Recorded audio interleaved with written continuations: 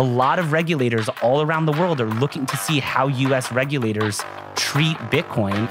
I would say that anybody who is broadly involved in the crypto space, you want to see Grayscale win this lawsuit.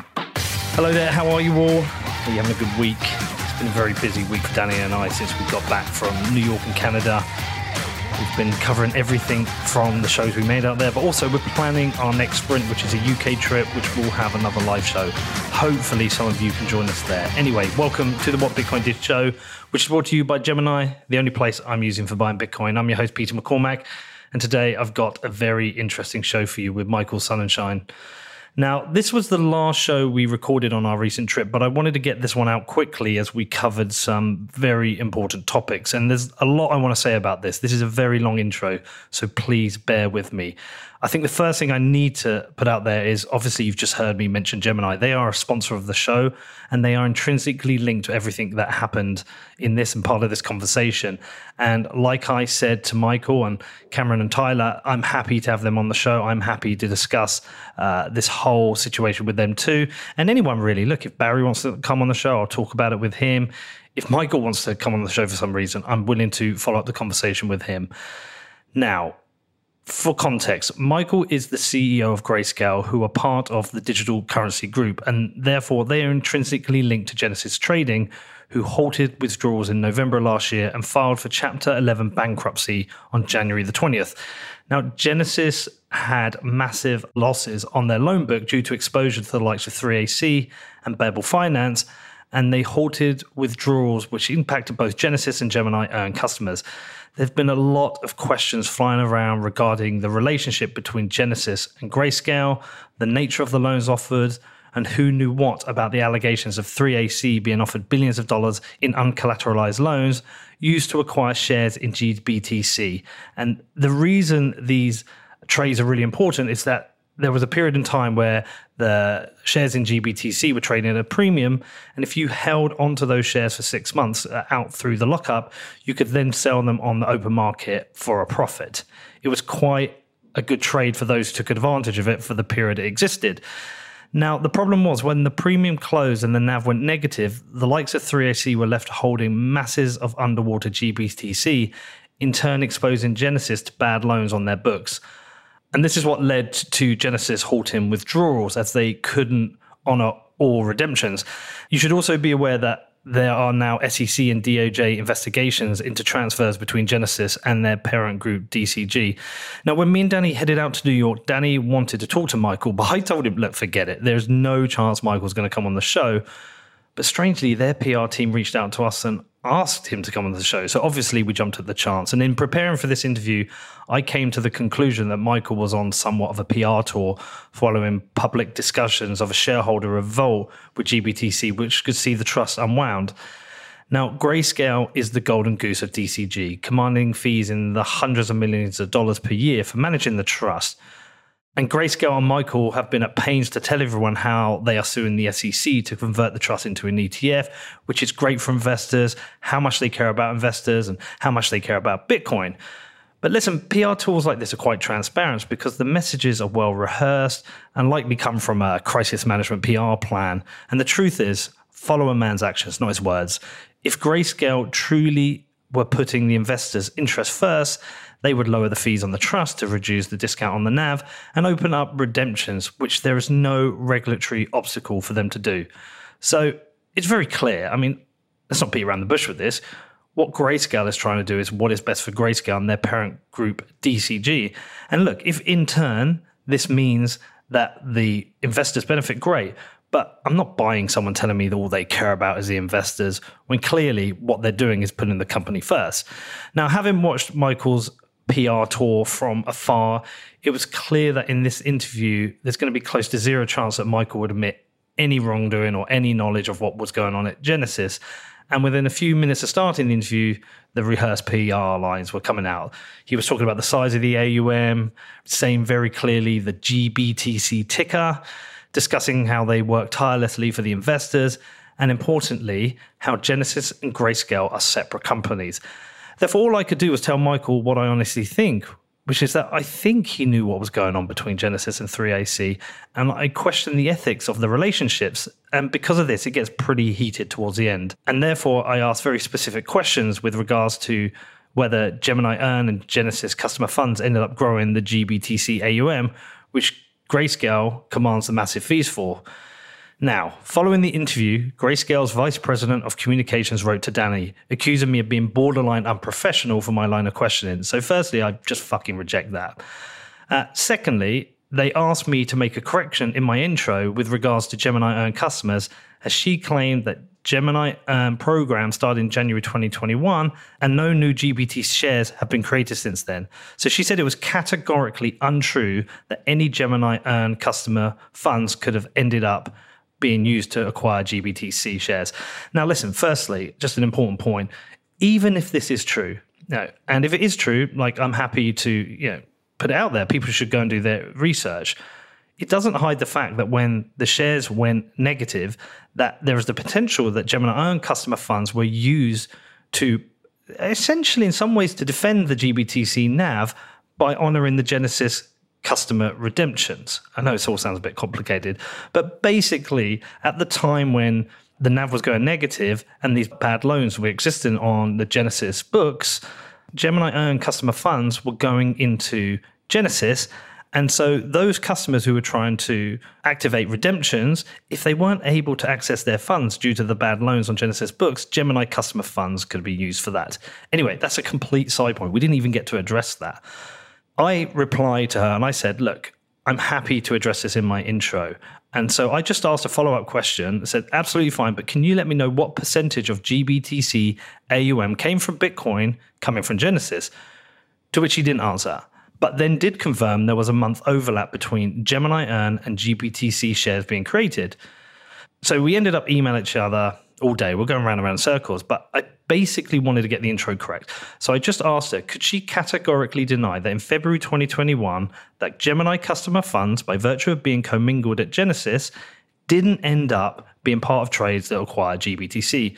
And again, I asked her what percentage of GBTC came from Bitcoin trades from Genesis. And look, we went round and round in circles, getting strange answers or answers that weren't really answering my questions, talking about Genesis being an authorized participant. And I think most of this was designed just to basically say that neither Michael nor anyone at Grayscale had any understanding or exposure to the loans being issued at Genesis and what the collateral was.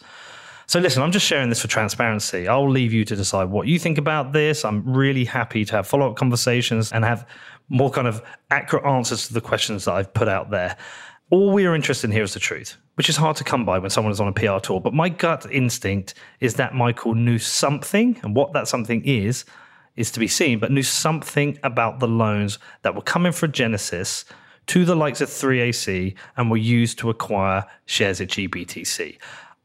I guess he can't admit that, but I think my gut instinct is he knew something of that. And I do feel he could have answered something on the ethics of growing the GBTC AUM through unethical practice at a sister group company. But I get it. He's got a job to do. He's got to protect the golden goose. So look, Jesus, this intro is nearly 10 minutes long. I'm sorry. Nearly done. I've reflected on this show a lot since making it, discussed it a lot with Danny, discussed it a lot with my brother. If you don't know, my brother's a researcher on the show. I don't often have confrontational interviews. It's quite rare. It just isn't something I enjoy. But if I feel like something needs pushing back on, and I will. And I certainly don't want somebody thinking they can use our show as a platform for a PR tour. And I definitely don't appreciate being called borderline unprofessional for asking tough questions to someone who asked to come on my show. So in this interview, all I tried to do was represent the people who found themselves caught up in this mess. And I hope that Michael considers their interests ahead of Grayscale, as these individuals are more important than them. I wasn't trying to be a dick. I just wanted to get some kind of truth out of Michael, or just expose him to the reality of what this has done for many, many people. So listen, let me know what you think. I'm very interested on the feedback on this. It's not my normal type of interview. I'm not Jeremy Paxman style interviewer. But if you got any points you want to make, good or bad, if you've got any questions or any follow-up questions, please do drop me an email. It's hello@whatbitcoindid.com. Good to see you again, Michael. It's good to see you again.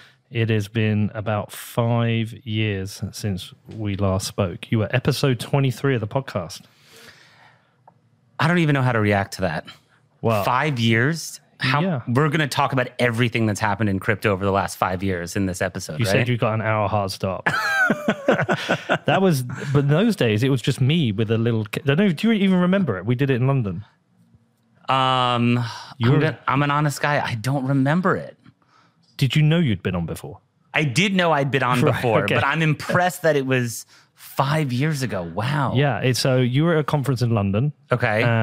And I can't remember who reached out to who. Probably me in those days. And I turned up with my little case, set up my microphones. Okay, so this is 2018, 2017? 2018. Okay, where was the Bitcoin price? I can have a look. Lower than now. Lower than now. Yeah, lower than now. And people probably thought you were crazy and I was crazy. Yeah, they still think that. Okay. They still think we're all crazy. And now, since then, it's now all this equipment. Amazing. Six people work on the show. And we're still all crazy. Congratulations. It's great. Yeah, it's been an interesting 5-6 years. It has. Interesting. Oh, here we go. It's a reason to celebrate. Look at this. This is service. Thank you. Wow. Cheers. Cheers. All right. Go bring him outside. We won't. You've had an interesting year. We've had a really good year. Well, Grayscale may have had a good year. There is a question on everyone's mind. It keeps coming up. It's been coming up a lot this week, right, Danny? It has. Yeah. How do we say your surname? Why don't you try and then I'll correct you. So I'd been saying Sonnenschein, and then what else have we had? It's a different pronunciation on the O sound, is what I've heard. Sonnenschein. We can't get it right. It's actually a lot simpler than it looks. Okay. Sun and shine. Sun and shine. Sun and shine. That's a beautiful name, really. Well, thank you very much. You bringing the sunshine for us? Always shining the sun on the crypto markets. How's that? All right. So, are you here for an interview or is this a PR tour? I think we're here for an interview. Isn't that what you asked for? You asked. Actually, do you know what's funny? Danny's the producer. He runs the show. Yeah. When was it? Like 4 weeks ago, you messaged me. He's like, Something like that. He's like, I think we should try and get Michael back on the show. I was like, he's not going to come on the show. There's zero chance he's going to come on your show. Then was it you who reached out to me, or it could have been one of our agency partners. Yeah. And they reached out and said, "Do you want Michael on the show?" We're like, "Yeah, absolutely." I just assumed you wouldn't want to. I didn't think you would be doing interviews at the moment. I'm doing a ton of interviews at the moment, and thrilled to be here. Let's get into it. You have a long list of things to ask me about. It looks like. Well, let's see how rehearsed some of your answers might be. No, listen. There's a lot been going on. My primary concern is Gemini is a sponsor, and so obviously, and I know they're a separate company, Genesis, but Genesis, DCG, Grayscale, same group. A lot of my listeners have been caught up in Gemini, so I've got some interest in some of that area. But I've got interest in the SEC stuff. I really want to know what's going on with that. Sure. We need an ETF. We should have an ETF. There's a whole bunch of stuff, but I think let's start with Grayscale.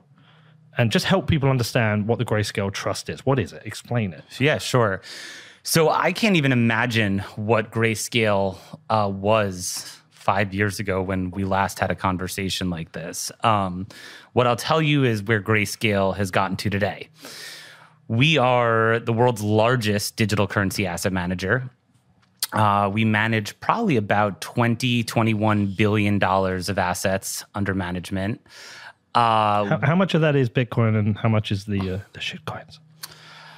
That's your words, not mine. There are no shit coins in the Grayscale family of products. So no, we have 17 digital asset products, and so yeah, a dominant amount of the assets we manage are in our Bitcoin and our Ethereum products. But it's not necessarily an apples to apples comparison, right? Each of these products started at a different point in time. They've had different amounts of investor interest, different market cycles that they were launched into, et cetera. But really, people who are engaging with Grayscale are wanting crypto exposure. don't necessarily know how to buy crypto directly, don't want to buy crypto directly. How do we transfer it? How do you store it? How do you safekeep it? And instead, they can use an investment vehicle that fits into their brokerage account, their retirement account. And so we have individual investors, institutional investors. Grayscale products are owned inside of mutual funds, inside of ETFs, you name it. And I'm sure what we'll spend a lot of time talking about today is our flagship product, our longest running product, which is the Grayscale Bitcoin Trust, ticker symbol GBTC, which is the world's largest Bitcoin fund. It owns over 3% of all the Bitcoin outstanding in the fund itself. Yes, we will. I don't care about the other funds. I mean, the ETH one and the Ethereum Classic one and I don't care. This is a Bitcoin show, so I know where I am. You know where you are. You know you're home. But Grayscale does offer a very wide array of investment products because there are new and developing use cases in crypto beyond just Bitcoin. Although Bitcoin is, certainly where we've seen the most demand in our product family. We keep away from the shitcoins. Okay, all right, as you wish. Ticker SHIT. No, I think the Bitcoin, I think it's super interesting when you guys launched it because it was that opportunity for people who wanted exposure, didn't want to buy it. It's a great product. September 2013. Very successful product. That's when we launched the Grayscale Bitcoin Trust, September 2013. What was the Bitcoin price then? That was after Mt. Gox. No, Mt. Gox. Oh, Mt. Gox was 14, wasn't it? Mt. Gox was already up and running. I think the fact that back then Mt. Gox was one of the only places you could actually buy some Bitcoin was a really compelling reason to start an investment vehicle that would allow people to buy Bitcoin exposure. Going through the hoops of getting money to Mt. Gox, buying Bitcoin, getting it off Mt. Gox. I mean, that was a lot to do and obviously was not successful for a lot of people. So that was some of the actual impetus for even launching Grayscale Bitcoin Trust. Were you at Grayscale from the start? I missed it by, call it 4 months. Was that because you worked at Second So Market. I did work at Second Market, right? So I started at Second Market working for Barry Silbert, our founder.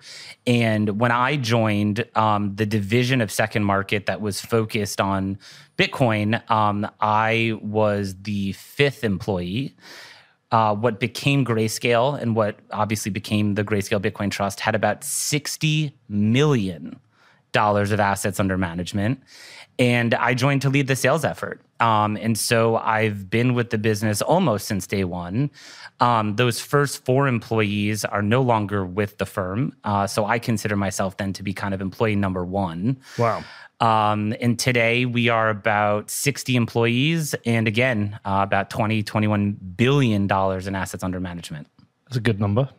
It is. And I was fortunate enough to be given the reins to take over as CEO about 2 years ago. Because you're managing director when we first. I think I was. What was the different role from managing director to CEO? Different role for you? Well, I think for me, starting out in sales, I spent the first of my many years at Grayscale really focused on building relationships, running around the world. I can't tell you how many people thought I had 3 heads when I was talking about Bitcoin changing the world or about the use cases that we saw for Bitcoin emerging. And I think over time, as I progressed through the firm, I took on a more business development kind of a role, ultimately took on a leadership role as I became managing director. And, today, I think as CEO, what's been so exciting about it is really continuing to focus these last 2 years under my leadership on those kind of foundational elements that maybe Grayscale didn't have that I think have been really important as a springboard to the rest of Grayscale's growth, its next chapter. So we focused on our own broker-dealer, our own registered investment advisor. I've built out my leadership team. We've built out governance. We've built out processes and procedures. It's been really exciting to kind of put all of that foundational work into the company.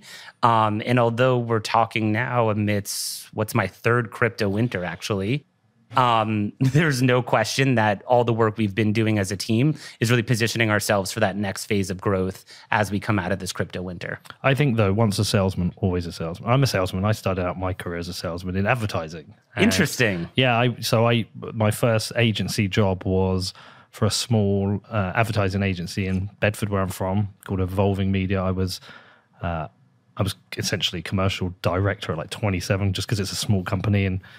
And even though I went on to run that business, set my own one, I think when you run a company, you're still a salesman.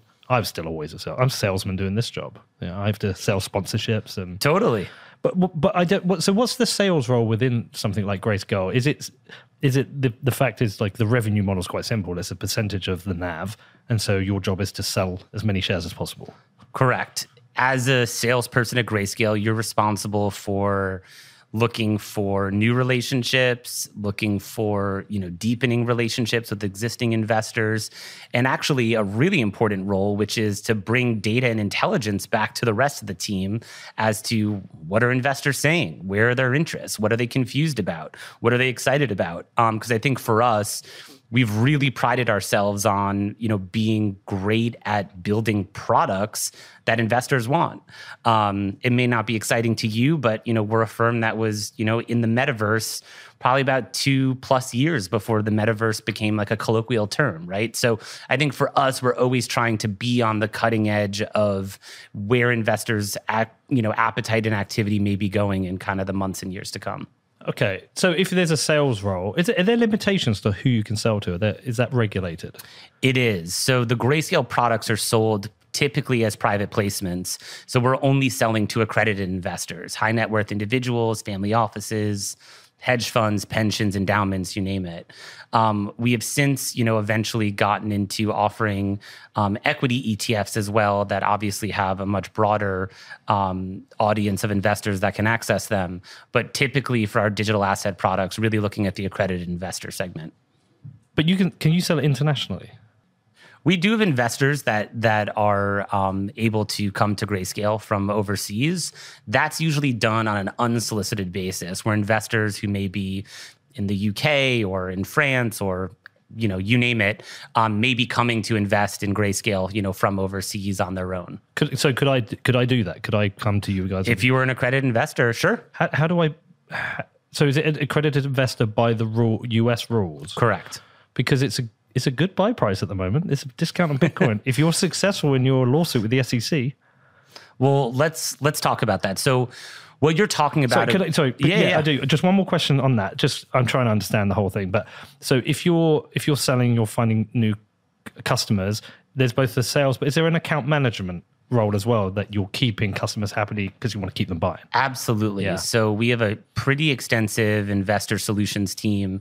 These are folks that are giving periodic updates to investors, helping to, push through a lot of the research and content the Grayscale team is creating.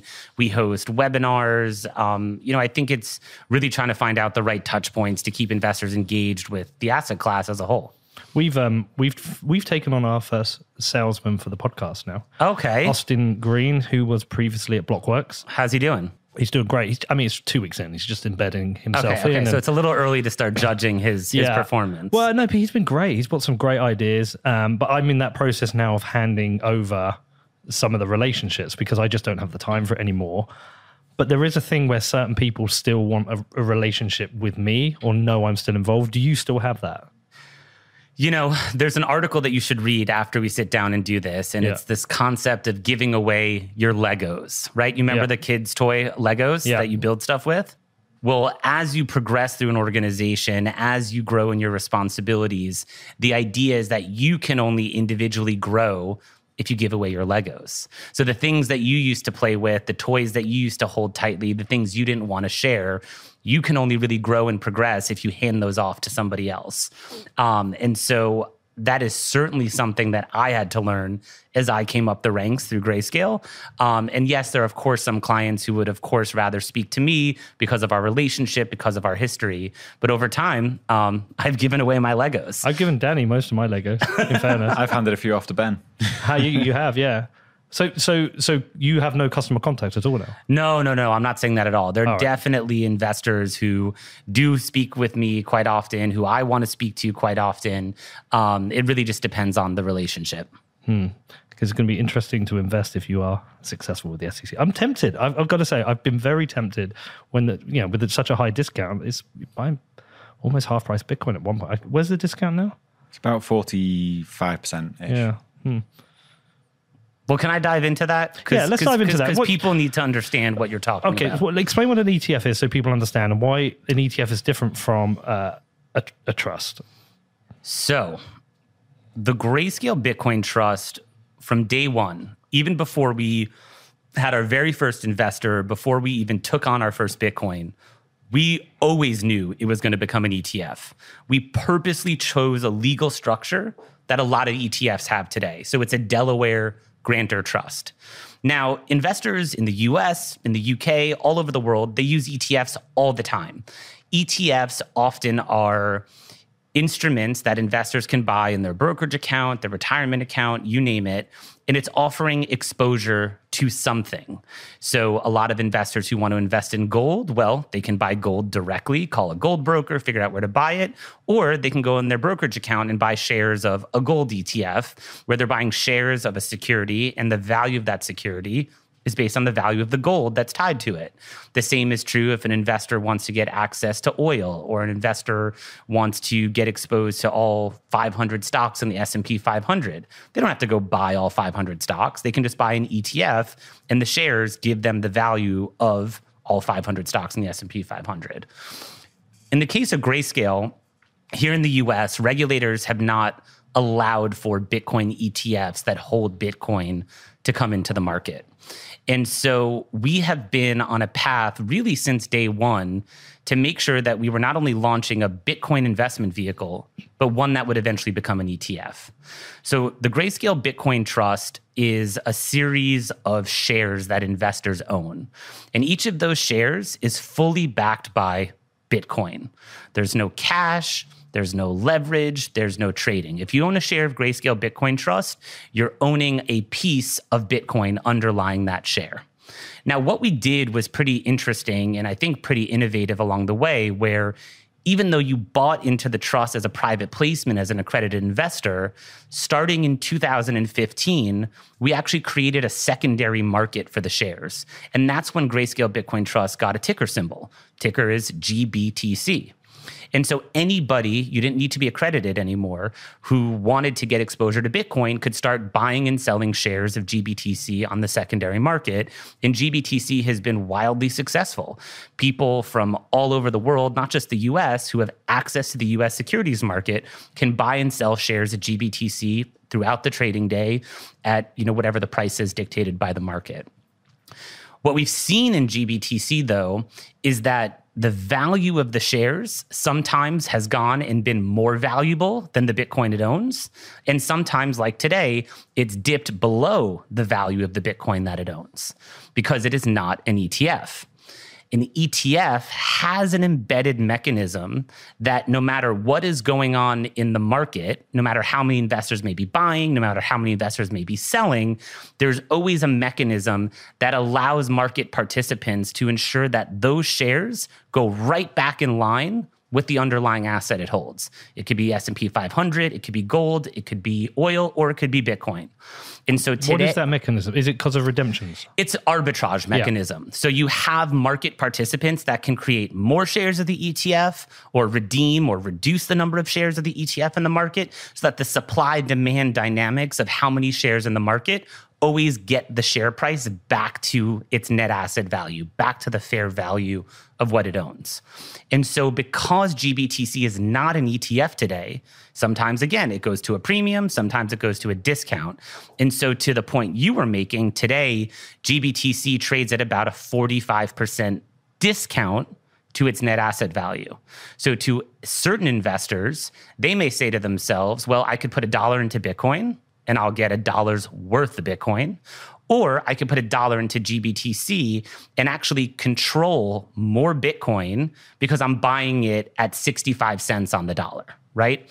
And that's a trade that some investors may find attractive depending on their time horizon. Now, we can get into the next phase of this, or you might have a question, but we're still on a path to convert GBTC into an ETF, right? That's where we find ourselves today. My only question on that is, do you guys benefit from either a premium or discount? Or does it make no difference? We as an organization, I would say that we are frustrated to see the shares trading at a discount, much the same way our investors are. We'd, of course, like to see the shares trading at at NAV or even at a premium to the net asset value. But ultimately, we view where we are today as a stepping stone to that, kind of ultimate goal we've always had, which is an ETF. This show is brought to you by BitCasino. Established in 2013, BitCasino was the first licensed Bitcoin casino, trusted by tens of thousands of players worldwide. Not only do they have cutting-edge security, fast withdrawals, and VIP experiences that money can't buy. With over 2,800 games and tournaments to compete against each other and 24/7 live chat support, BitCasino is the best online casino for Bitcoiners. To find out more about BitCasino, the first Bitcoin casino to win an EGR award, please head over to bitcasino.io, which is BITCASINO.io. And please remember to gamble responsibly. Next up today, we have Ledn. And from savings accounts to personal loans and even mortgages, Ledn's financial services enable Bitcoiners to experience the benefits of their holdings today without selling their Bitcoin. Now, Ledn only supports Bitcoin and USDC, two of the highest quality and most liquid assets in the industry. They are also dedicated to transparency and are the first digital asset lending company to complete a proof of reserves attestation, which they will re-verify every 6 months. With multilingual support on standby 24/7, Ledn is there to support all your needs. And not only is a Ledn sponsor, I am also a customer. I've been using Ledn since they became a sponsor, and I absolutely love the service. Now, if you want to find out more about this, please head over to ledn.io, which is LEDN.io. Also, today we have Ledger. And now with everything that's happened in Bitcoin over the last few months, it again highlighted the importance of self-custody and why Ledger is such an important company for the industry. Now, I have been using a Ledger Nano S since 2017, since when I got back into Bitcoin. And I'm still using that same Ledger Nano S now. I literally got it here set with me right now. Now, with Ledger, you have industry-leading security built into the Ledger device. And also, they have got a new device coming soon. It's called a Stax. It's totally awesome. I've pre-ordered mine. But the Ledger Nano S has been the leading hardware device for people to store their Bitcoin for years now. Now, if you want to find out more and purchase a hardware wallet from Ledger, please head over to shop.ledger.com, which is shop.ledger.com. Companies like BlockFi were trading the premium. It was well known they were trading the premium. How did you guys feel about that? Are you ambivalent to that? Or do you look at something like that and you see it's risky? Well, so what you're referring to is there was a time period, whereas today GBTC is at a discount. There was also a time period where GBTC was trading at a premium. And so for certain investors, they could have invested at the net asset value and actually monetized their investment at a premium and actually made a return higher than if they had just bought Bitcoin outright. And we viewed that as something that was a market dislocation, right? And again, still in this same time period where GBTC is still not yet an ETF, and thus the premiums and discount are going to be there because that mechanism is not embedded in the product. Right, okay. So onto the lawsuit. Gary Gensler isn't the most popular person amongst Bitcoiners. He seems to be holding this up. I think someone like Hester Peirce is probably a bit more pro. The ETF happening, she certainly seems to be more on the side of the Bitcoiners within the SEC. I didn't even know you could sue the SEC, by the way. You can. Yeah. They get sued all the time. It's just not always spoken about. Yeah. And so, I mean, we don't need the full details of the lawsuit, but just like, what is the top line? What is it you're suing them for? How long do you think this will take? So here in the US, when you want to bring an ETF to market, you need to file an application with the SEC, the Securities and Exchange Commission. And there are sometimes, broadly speaking, two paths.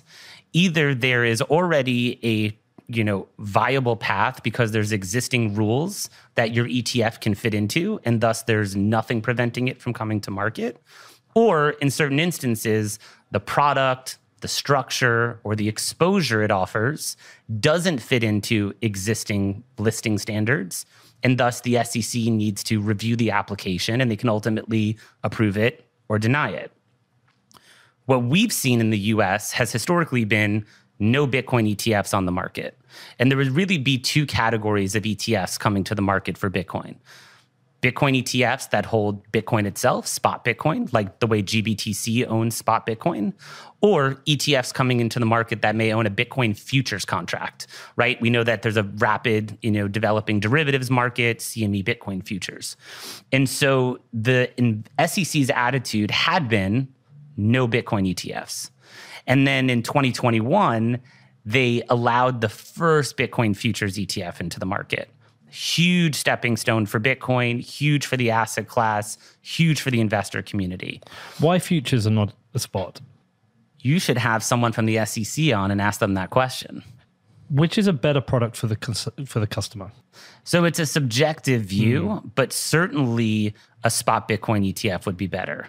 It just tracks the price of Bitcoin. A Bitcoin futures contract has all other kinds of costs and tracking error and all kinds of other issues associated with making it more expensive for the investor, more of a trading tool than a spot Bitcoin ETF, which should be more of an investment tool. Do you have a gut instinct why they went for a futures rather than a spot? Well, we can kind of look at what they've said, right? What they've said is that a Bitcoin futures contract itself is a regulated contract, and a contract that I guess they could get comfortable with because it's overseen by the CFTC, whereas the SEC has said we're not as comfortable with spot Bitcoin because the spot market for Bitcoin isn't as regulated, and there may be fraud, there may be manipulation, there may be all these other kinds of things that have given them, hesitance about it.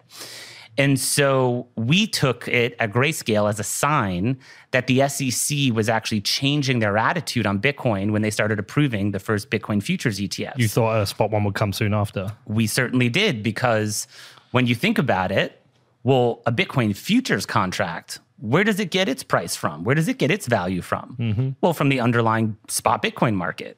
The same way spot Bitcoin would get its pricing from the underlying spot market, right? So you're looking at two alike things. And what ultimately happened is that we got to the end of the application process with the SEC in the summer of 2022.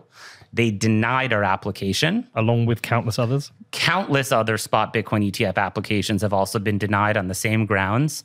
And, truthfully, we have now over 1 million investor accounts that own GBTC, all 50 states, GBTC investors all over the world that are counting on us to do the right thing for them. And so we were really left with no choice but to actually file a lawsuit against the SEC, which we did immediately after the SEC rejection, that very same day. And so we're actually suing them now in court, in the appeals court in DC. And, we believe we could have a decision challenging that SEC denial, hopefully by as late as maybe the fall of 2023. So things are moving pretty quickly on the court case. So you get a decision, but if it doesn't go your way, can you appeal, and the same for them? Do they have a history of appealing themselves? It really depends case by case. Right. If we were to lose the case that we're currently litigating now, yes, we could appeal it. There's a couple of different ways that it could be appealed depending on how the denial of this lawsuit would happen. But ultimately, we could actually even appeal the case to the Supreme Court here in the U.S. Right, okay. And what is the grounds for your litigation? What are you saying? Are they moving goalposts? They're not making things clear? Well, I'll keep it as simple as possible.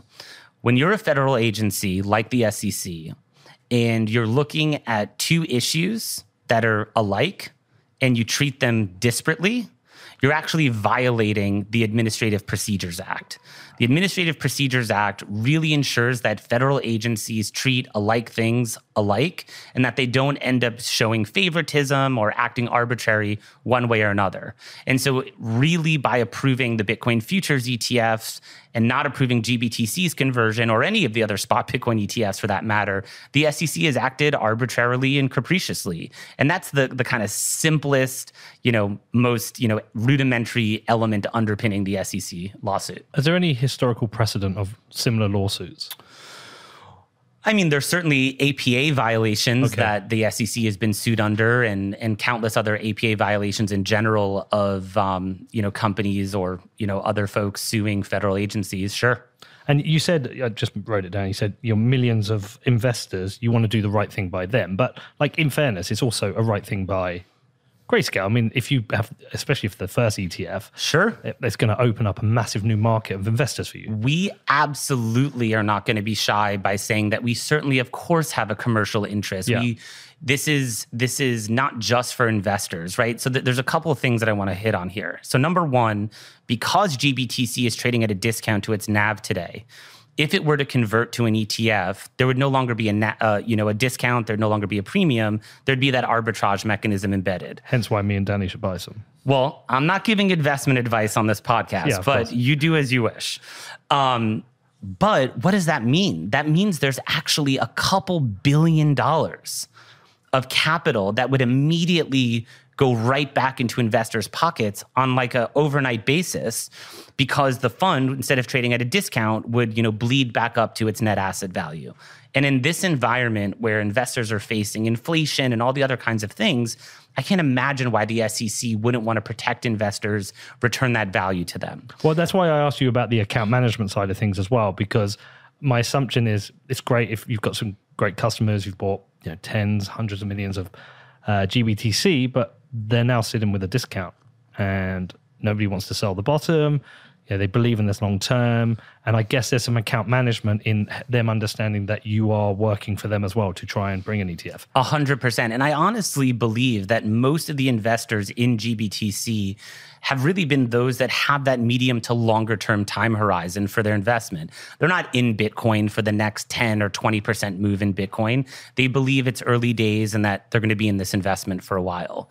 So when we're successful in converting GBTC to an ETF, that value will go back into investors' pockets.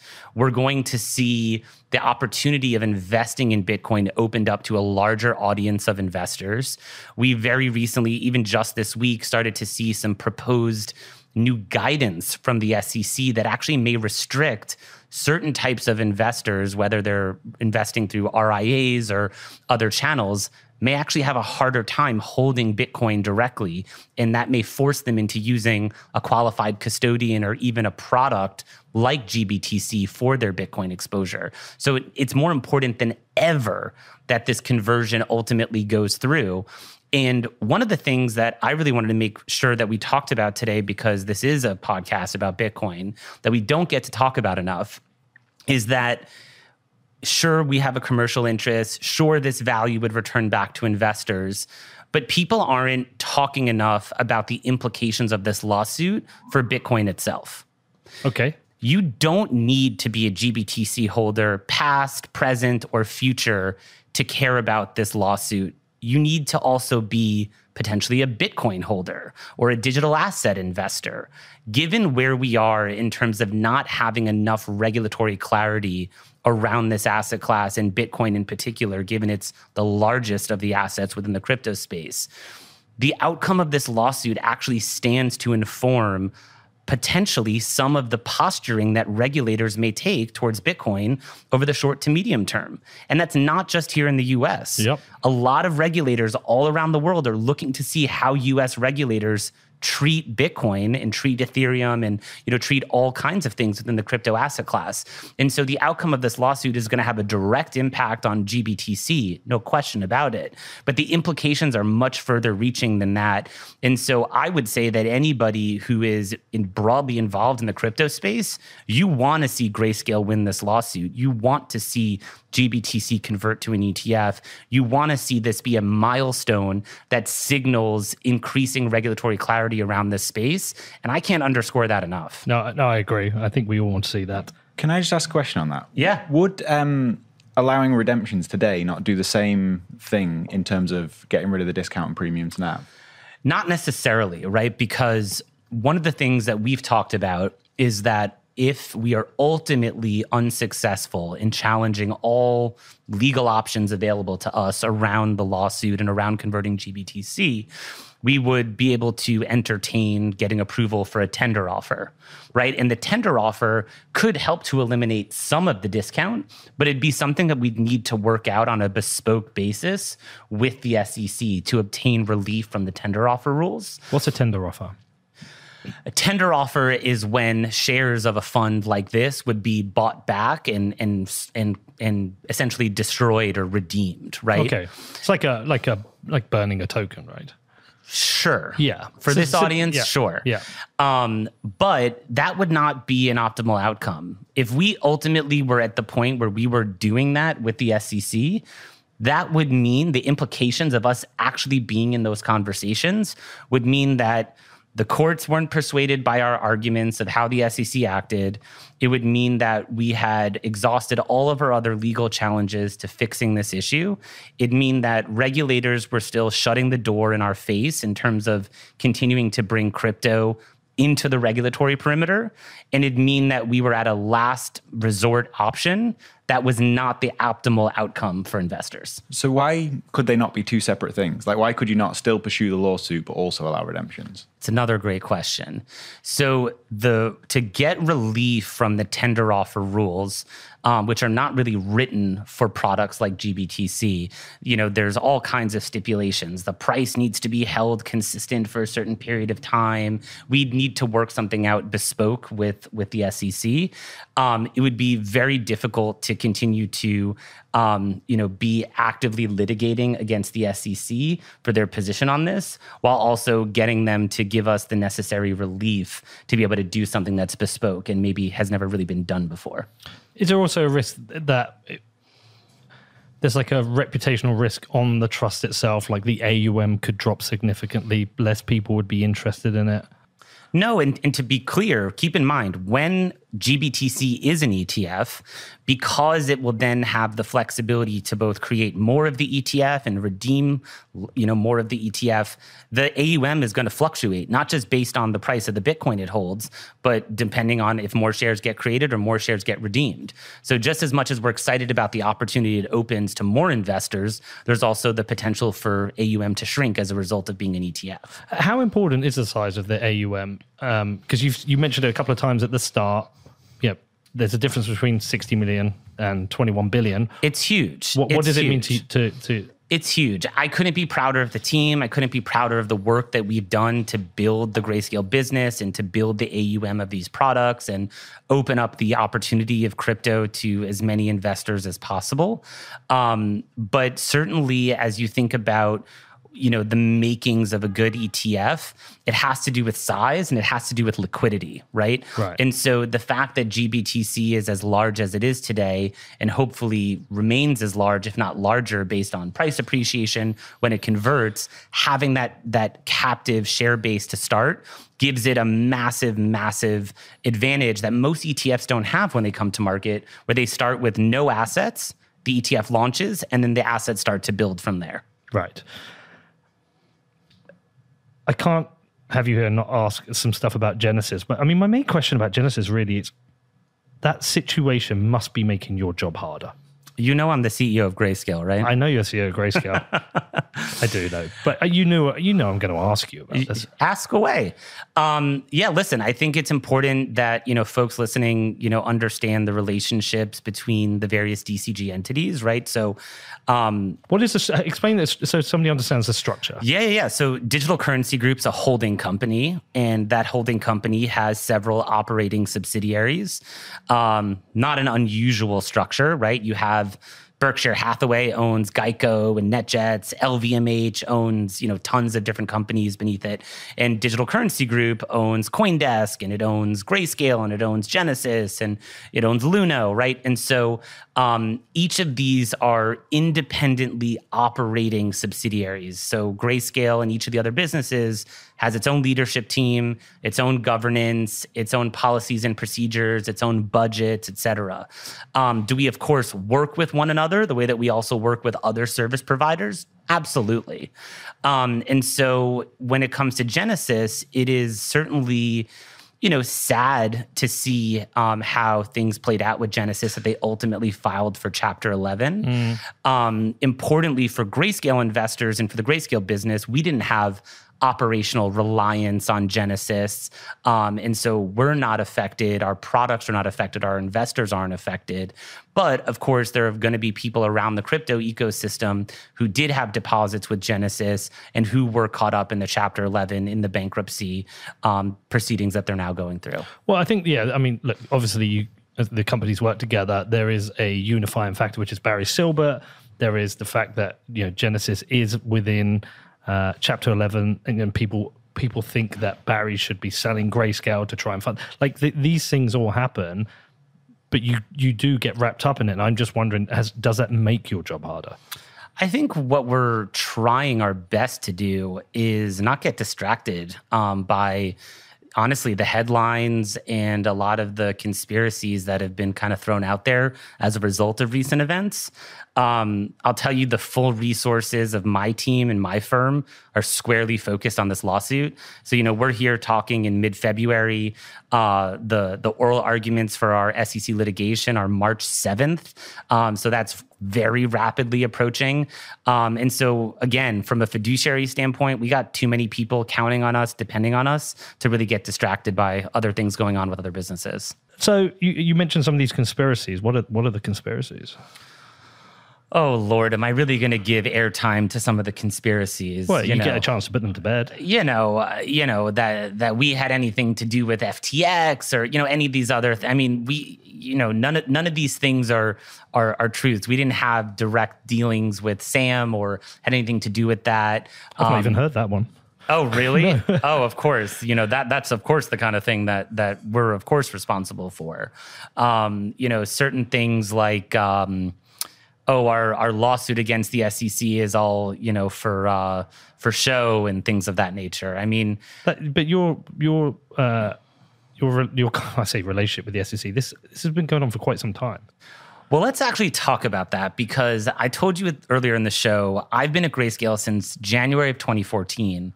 I've been going to DC actively and persistently for, I don't know, at least since mid-2015, okay? And so we've been developing this ask for permission, not for forgiveness kind of relationship with them. We've been the good guys. We've been the educators.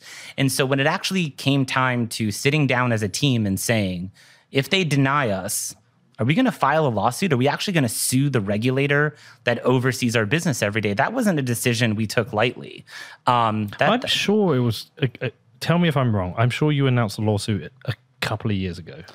We said that one possibility would be that if we ultimately were denied by the SEC, an option available to us would be to sue. How long ago was that? I feel like it predates all this kind of like bullshit of the last year. Oh, it certainly is something that we wanted to ensure investors knew was something we were thinking about. Yeah. But to actually take the decision to sue the regulator that oversees our business was a pretty heavy decision to have to make. And probably is one of the most difficult decisions I've had to make as CEO, because it's a big undertaking and it's me asking for the entire resources of the firm to focus on this one really, really important, almost existential issue. And we're confident in where we are with the lawsuit and our arguments and the legal counsel we've chosen to represent us. But, this is not for show. Yeah. We mean business. We have a lot of investors counting on us. We want to continue to open up access to Bitcoin. We believe now is probably the most important time to be having that conversation. And we're just going to continue to, fight for investors. That's all we can do. When you have a group, there are certain benefits. My tiny little media group, of which there's a podcast, some films, and a football team. Danny and Jeremy here, they work on the podcast, and Tom and Emma work on the football team. I'm the unifying factor of them all. But sometimes when I sell a sponsorship, I end up doing a deal. There's a discount if you do the football club. And are you selling me right now? Well, maybe. Okay. Maybe. I mean, we're top of the league. We're a good team. But there are benefits. Like we've just done a deal, and one of them is like if you take everything, there's a discount, and I work out which gets each. But that's one of those benefits of being in a group. And look, Barry's a smart guy. I'll say a smart guy. I mean, he's got some difficulties at the moment, but like some people may say not. I've always liked Barry historically, but he owns these businesses. These businesses can grow bigger and better if they have working relationships. One of the big questions that's come out is whether Genesis was offering uncollateralized loans to large investors on the understanding that they would then buy GBTC. Are you aware of this? I am not privy to the loans that are going on or that were going on at Genesis. What I certainly can confirm is that when investors were making investments into Grayscale Bitcoin Trust, they were doing it either by investing cash, in which case that cash would go out and buy the right amount of Bitcoin.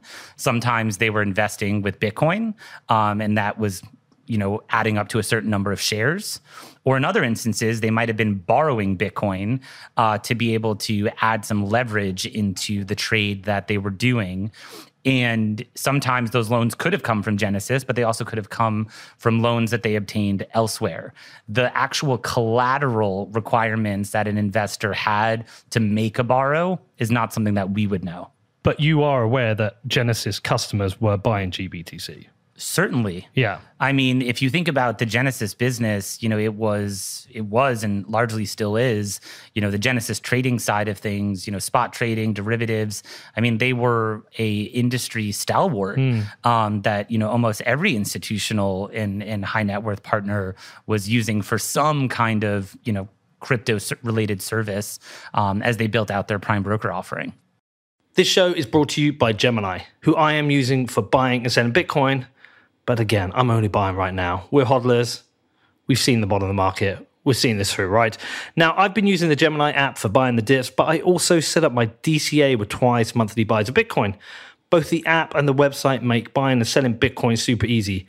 And Gemini has invested in building industry-leading security since day one. And Gemini are also running a special offer for listeners of What Bitcoin Did. All you need to do is head over to gemini.com/WBD, and new customers get $20 in Bitcoin when they trade $100 or more on Gemini. Now, if you want to find out more, please head over to gemini.com/WBD, which is GEMINI.com/WBD. Next up, it is Wasabi, who I am using to make sure I keep my Bitcoin private. Now, with the release of Wasabi 2.0, Bitcoin privacy is now effortless, as a wallet has introduced privacy by default. Rather than having to choose to coin join, this can be done automatically. So you just need to receive your Bitcoin, wait for the coin join, and then you can spend freely. All the magic happens automatically in the background, which is a massive UX improvement. You do also get additional privacy through Tor integration into Wasabi, so you don't leak your IP address. There's also no more minimum denomination, so you can coin join any amount, and there's no more change, so any amount you receive from a coin join is private. Privacy is something I've been taking a lot more seriously recently, and with Wasabi 2.0, this is so much easier. So if you want to find out more about this, please head over to wasabiwallet.io, which is WASABIWALLET.io. Also today we have Casa. Now, whether you've bought your first sats or you're a Bitcoin pro, you need to protect your investment. And the only person that should be in charge of your Bitcoin and your financial freedom is you. And securing your Bitcoin, it doesn't have to be difficult because Casa makes it super easy. And getting started is simple. Just download the app, create an account, and enjoy a 30-day free trial. And if you need assistance, it's only a phone call away. And Casa has the best-in-class customer support and free online resources to support you. And I have been using Casa. I've been using their multi-sig for 2 years now. I absolutely love it. Now, it is time for you to take financial freedom into your own hands by self-custodying your Bitcoin so it can never be frozen without your consent. There is no better time to upgrade your Bitcoin security and get total peace of mind. You can find out more at keys.casa, which is keys.casa. Because these loans businesses, typically, they don't tend to do uncollateralized loans because it's such high risk. Sure. And so I'm wondering, what is the incentive for Genesis to be taking such high risk offering uncollateralized loans if it's done on the condition that they have to use that to buy GBTC, which kind of becomes a money printer for them to then go out and take other loans. Somebody has to be incentive. There has to be incentive in there somewhere. So I don't believe the incentives with Genesis. There's certainly a great incentive for Grayscale because you sell more of the shares. So I try and understand who is structuring those deals. Is it Barry and he's instructing people to do this? Because there has to be some kind of interrelationship group benefit and therefore intercompany discussion to make that happen. So the Genesis business has and was an authorized participant for the Grayscale products. Today, Grayscale, with its own broker-dealer, is the authorized participants for its products. It's one of the things we worked on over the last couple of years. And so, like any authorized participant, they're, of course, going to make a fee when they create shares of a product. It's true of an ETF, and it's certainly true here. But there was no, and never has been, any kind of arrangement that if, someone was borrowing, that there would be some kind of other way to incentivize or compensate somebody for making that loan if it was for GBTC or a Grayscale product. So you're saying Genesis weren't offering uncollateralized loans as long as they bought GBTC? I have no idea the collateral requirements that Genesis was asking of somebody if they were borrowing coins for GBTC, is what I'm saying. But, I mean, you're aware of this now, though. I've heard about it, and we're talking about it today, that certain people were saying that the collateral requirements were either off market or were, atypical if they knew the proceeds were that. But I am not aware of what the collateral requirements were that somebody was dealing with. If they were taking a borrow from Genesis, they were dealing with someone at Genesis, not someone at Grayscale. We don't have a loan book. We don't loan. No, I get all that, but you know who these customers are. You know who 3AC are. You know who these people are, and they would have been significant customers of Grayscale. So what kind of due diligence do you perform on these companies when they're making such significant purchases? The absolute largest and most extensive due diligence we can do. AML, KYC, source of funds, government issued IDs, everything possible. I mean, we're selling a security. These are regulated investment instruments. But the things that you're touching on, which is around collateral requirements and things like that, that is within the scope of an arrangement made between borrower and lender, not between, the issuer and the investor. But you were aware, so if 3AC are buying a significant amount of GBTC from you guys, you have to perform due diligence on them. They passed all due diligence checks? Due diligence, absolutely. I mean, in terms of AML, KYC, source of funds, coins that are run through, Chainalysis or whatever the appropriate, blockchain forensic tools that are available now. That's the kind of work that's done when investors make an investment in a Grayscale product. And so, source of funds could have been Genesis. Could have been Genesis, yes. So, is there not really a conflict of interest of the source of funds? Why would there be a conflict of interest? Because,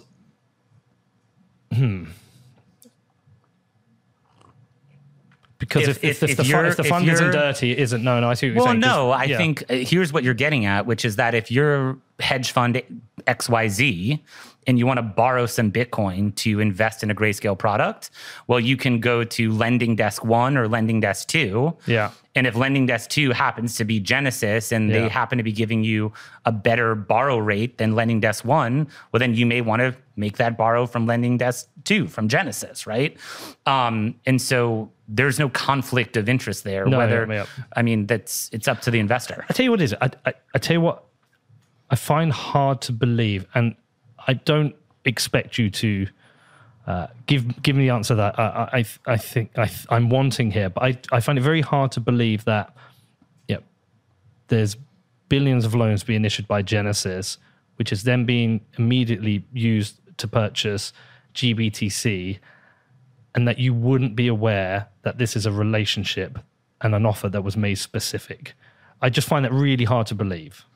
Totally separate companies, totally separate businesses. That the unifying factor is Barry. And I would find it very hard to believe that he doesn't talk to both CEOs to discuss this arrangement. I just find it very hard to believe. I mean, you've worked with Barry since 2000, whenever. I mean, it's the market. I would find that very hard to believe. Barry is a visionary. Barry is an incredible investor. Barry is not an operator, right? Barry is not someone that is telling myself and the rest of the Grayscale management team what to do day to day, or really any of the operating subsidiaries. That's how and why Barry has amassed for DCG the largest and arguably most impressive venture capital portfolio in the crypto space, broadly speaking, right? And so, At what cost to investors? what do you mean? Well, you said he's amassed the most impressive, but at what cost? Yeah, there's lots of people now, whether they're Gemini Earn customers or Genesis customers, who have no access to their funds. DCG made investments in venture capital companies, in venture-backed companies, private companies, blockchain companies, crypto companies in every continent. And, I think it's over 200 companies, over 40 countries around the world, not using Gemini Earn deposits, using proceeds that Barry, the businesses made, being profitably run businesses, and or from the very limited amount of capital that DCG raised when DCG formed as a company. That's only part of the story. Do you think it's ethical what's happened to Gemini Earn depositors and Genesis depositors, that they now have, facing the fact they have no access to their funds? This is a range of people that could be massive high net investors down to the little guy. Bear in mind, I've got Gemini as a sponsor. I've read the emails of people who've lost their funds, cannot access their funds. No, it's exceedingly disheartening. No, that's not the question I asked. I asked, is it unethical? What part of it is unethical? The Genesis were offering uncollateralized high-risk loans, which have now propped up the AUM of Grayscale. I mean, Genesis extending loans that made their way into Grayscale products is one of numerous ways that the Genesis loan book was used. You're avoiding the question, though. I'm saying not at all. Was it ethical? I'm trying to ask, what is unethical?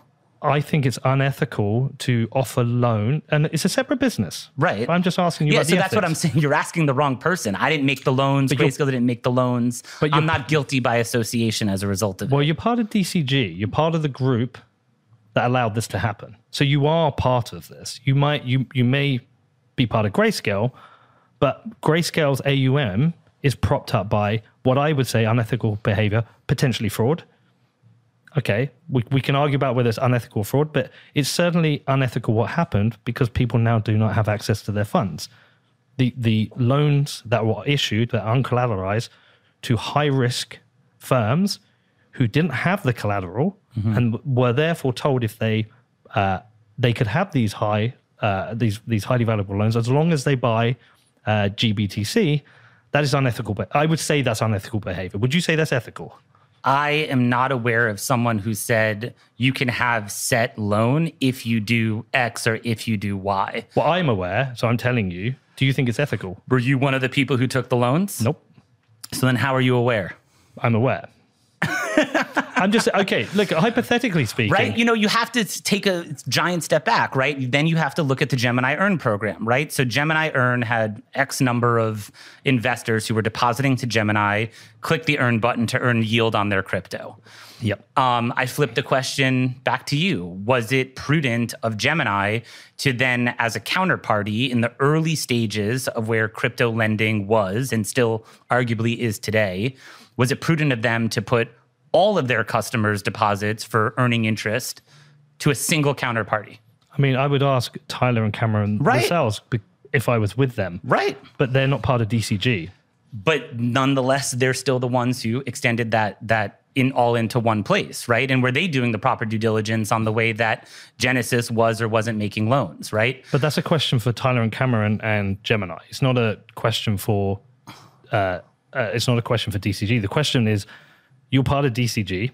I'm really responsible for running the Grayscale business, right? Of course, but you're part of DCG. So I can share in the frustration, I can share in the anger, I can share in the saddened state that we are in because people have been disadvantaged, have had millions of dollars of capital that's been tied up in these types of arrangements because the Genesis loan book shut down, because Genesis went into Chapter 11. But I also can't claim or take responsibility for it running the Grayscale business, right? I've not asked you to take responsibility. And I also can't really opine in a sincere way whether things were ethical, unethical, untoward, or toward, because I think you have a duty to, because you've talked early on about the size of the AUM. Yep. We know the fees, the high fees that you guys charge, the 2%, leads to a massive amount of revenue a year for the company. Now, if the AUM has been propped up by unethical behavior by another company within the same group, with specific arrangements that have pushed people towards buying more of this, that have essentially taken the funds of retail and other institutional investors from Gemini Earn and Genesis, and that has pushed up the AUM, the revenue that your company has earned and the wages that pay you has come from unethical behavior, potentially fraud. The money you earn has come from that because the AUM you've earned, the commissions on the AUM you earn comes from the money of Gemini customers and Genesis customers. That's a mischaracterization. I mean, it just isn't. It's factually true. It absolutely is a mischaracterization. You cannot extrapolate an arrangement that was made between Gemini and Genesis to deal between the two of them and the resulting losses that have come from that arrangement being something that we at Grayscale are somehow responsible for. It's just it's a bridge too far. I didn't say you were responsible for. Or that our, what did you say? Our wages are earned unethically? I said, how do you feel about the ethics of this? How do you feel about the ethics? You're part of the same group. You are part of DCG. DCG is run by Barry, who runs most of these companies. There are intercompany relationships. Part of your AUM has come from the misappropriation of Gemini customers' funds and the misappropriation of Genesis customer funds. That money has gone into Grayscale and bought Grayscale shares. Therefore, the money you make on top from your commission has come from that. So these people who do not have access to their funds, they've lost money because of the unethical, potentially fraudulent behavior of Genesis. How that can't affect you is beyond me. Of course it affects me. But is it ethical, what happened? It's not a question of ethics, though. Okay, then was it fraud? It's not a question of fraud. I can't be responsible, and I'm not responsible for what has taken place at Genesis. Any of the customers who became Grayscale clients as a result of taking a loan from Genesis, if those clients are no longer actively in business or have shut down their fund or whatever it may be, as a result of their misappropriation, of their risk management, of their counterparties, of the investments they made. And I'm sure that investing in a Grayscale product or taking a Genesis loan or whatever counterparty exposure they may have had may be one of a multitude of factors that ultimately led to their demise. So to take it as far as everything that's now transpiring between Genesis and Gemini is not something that and Grayscale. We're not party to this. Okay. Let me put it a different way. What you know and what you're willing to say you know are probably two very different things. I'm long in the tooth. You have a PR person with you. This is a PR tour. You've got rehearsed lines. I get it. I don't. We're having a conversation. No, I get it. I reckon there is a difference between what you know and what you're willing to say you know. But what I would say is any PR you have will not save your soul from what's happened to all these people. There are people, I've received their emails, they're heartbreaking. I can't imagine how heartbreaking they are. And some of their money is now in the Grayscale Trust. Their money was, as I understand the way that Gemini Earn and Genesis worked, was that when you clicked an Earn button in Gemini... I'm talking about Genesis loans that were uncollateralized as well. We can't just always flip this back to Gemini. I'm not. So you're trying to tell me that you think that somebody lent money from Gemini to Genesis and Genesis lent it into a Grayscale product? I'm telling you large loans that were offered uncollateralized went towards buying Grayscale shares, and then those Grayscale shares were then used to post as collateral elsewhere. But how are you trying to say that somebody's Gemini Earn deposit made its way into a Grayscale product? Because those funds were stored with Genesis, and then Genesis used those as part of their assets under management, and they used those to loan out. So Genesis had an active loan book, Some deposits they took from Gemini, some deposits they took from other people, some credit they extended back to other people, some credit they to other people. But somehow, because they had an arrangement with Gemini and, I don't know, hundreds of other counterparties to loan and borrow from. It's very complicated, I'm sure. Well, they did. They were the largest loan book in the crypto space, and right? All these things, they're very complicated. The tentacles go everywhere. Right. But So Genesis is intrinsically linked to Grayscale, intrinsically linked through being in the group, through Barry, through the arrangements that were offered to people who offered large uncollateralized loans. Those large uncollateralized loans ended up in the Grayscale trust. Therefore, the AUM you have and the interest being earned has come from that unethical behavior. Okay, well, I'll tell you again what I said earlier, which is that I am, and we are at Grayscale, not aware of special arrangements that were given to customers that borrowed from Genesis that were using those borrows to invest in Grayscale products. The terms that Genesis offered to their counterparties was terms that were offered between Genesis and that counterparty. Grayscale is not in the lending business. We didn't give them special compensation for making those loans or anything of the sort. I don't believe you. I just have to be honest. I don't believe you. Are you looking at the whites of my eyes? I don't believe you. Okay. And I don't believe you at all. And I know there's no chance you're going to come here and admit it. I just wanted to see you say it, but I don't believe you. You know, we're sitting here on a lovely Friday afternoon having a beer. You've asked me a ton of questions. I have given you an honest and wholesome answer to every single thing you've asked of me. So I'm disappointed to hear that you don't believe me. Yeah, no, I'm sorry, I don't. Because do you know what? I just don't like. You've talked about how much you've been at the company longer than anyone else. You are essentially the number one employee. You've been the managing director. You've been the CEO. You've worked with Barry for over a decade. You know this business better than anyone else. You said you know the customers. You understand the sales. You understand the account management.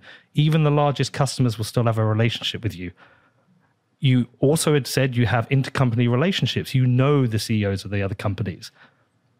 But you didn't know this. So if you didn't know this, I would say either you're lying or you're incompetent, but you should have known. Wow. I just feel like you should. If you're the CEO of this company and you have interrelationships with companies like Genesis, you should know this. And because of this, there's been very severe consequences for a range of people. People's lives have been destroyed. So you sound like you're on a little bit of a fishing expedition. I again reiterate to you, everything I've shared with you is wholesome and truthful. And again, I'm disappointed that my answers aren't satisfactory to you. Yeah, well, we're not here to be used as a PR tour. This isn't a PR tour. We're just two guys having a conversation about Bitcoin on a Friday afternoon. I mean, look, I hope your SEC lawsuit is successful. I really do. But I've always been truthful with people when I do this podcast. And somebody knew what was up. And this will come out in the courts itself. I mean, you may yourself face questioning yourself, face litigation yourself. Barry almost certainly will. And this will come out eventually, I'm sure of it. But I just don't believe you, and I'm really sorry. I don't mean to be a dick. I think it's better to tell you I don't believe you. Because if you did know, and you can do something about this, that's what I hope you do. I hope from this you would go and do something about it. I have been working tirelessly to do what's right by investors. We operate with the Which investors? Grayscale investors. And we have built an organization that prides itself on doing what is right by investors, acting ethically, acting compliantly.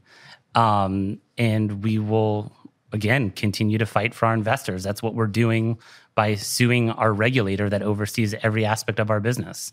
Well, I'll finish on one final point. You had a rallying cry for Bitcoiners. Why Bitcoiners should care about this. Why they should care about this lawsuit. Did that resonate with you? It did, but I would put it back to you that what's happened to Genesis customers and Gemini customers should be equally important to you.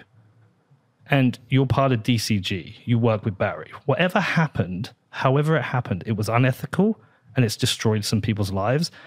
And I think you are somebody who can make a difference here. I don't know what you knew, or you're never going to admit it, but I think you have a duty to become part of something that fixes that for those people who've lost their money. Otherwise, why should anyone give a fuck about your lawsuit? Because the lawsuit isn't about your investors, it's about your company. It's about access to wider liquidity. Of course it is. Okay, you know what? I would ask you to do this. For your next 10, 20, 100 podcasts, find another person in crypto who reputationally, who professionally is bold enough to sue the harshest and most hard-hitting regulator in the world.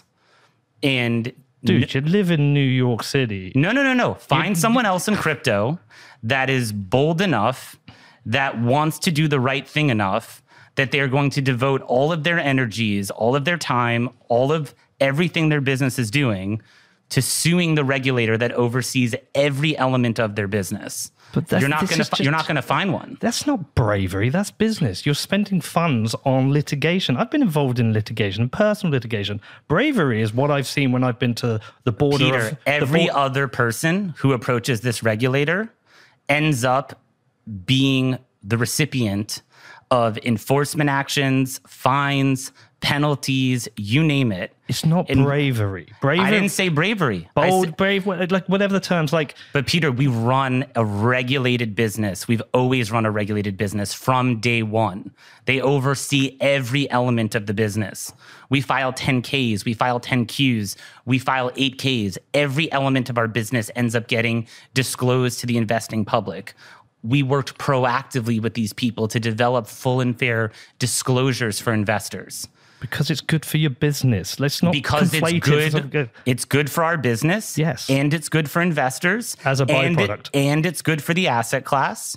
And yes, we are going to succeed in this lawsuit. And yes, to the point I made earlier, succeeding in this lawsuit is a good thing for Bitcoin.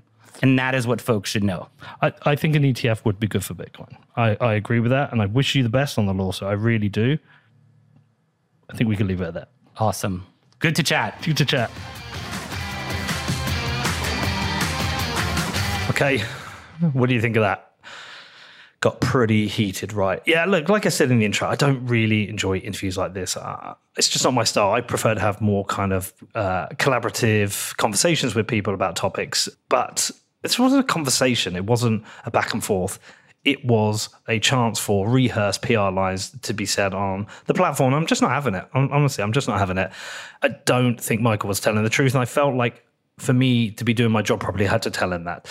So listen, I'm not going to repeat everything I said in the intro. If anyone else wants to come on and discuss this, has got any interesting information, please do reach out to Danny or I. We'll make that happen. It's whether that is someone at Genesis who was at Genesis, at DCG, at Gemini. We are willing to go further into this, willing to ask tough questions. And let me know what you think. You can jump into our Discord if you're a Patreon subscriber. You can drop me an email. It's hello@whatbitcoindid.com. I think I'm going to go and get a cup of tea now. All right. Love you all. See you all soon.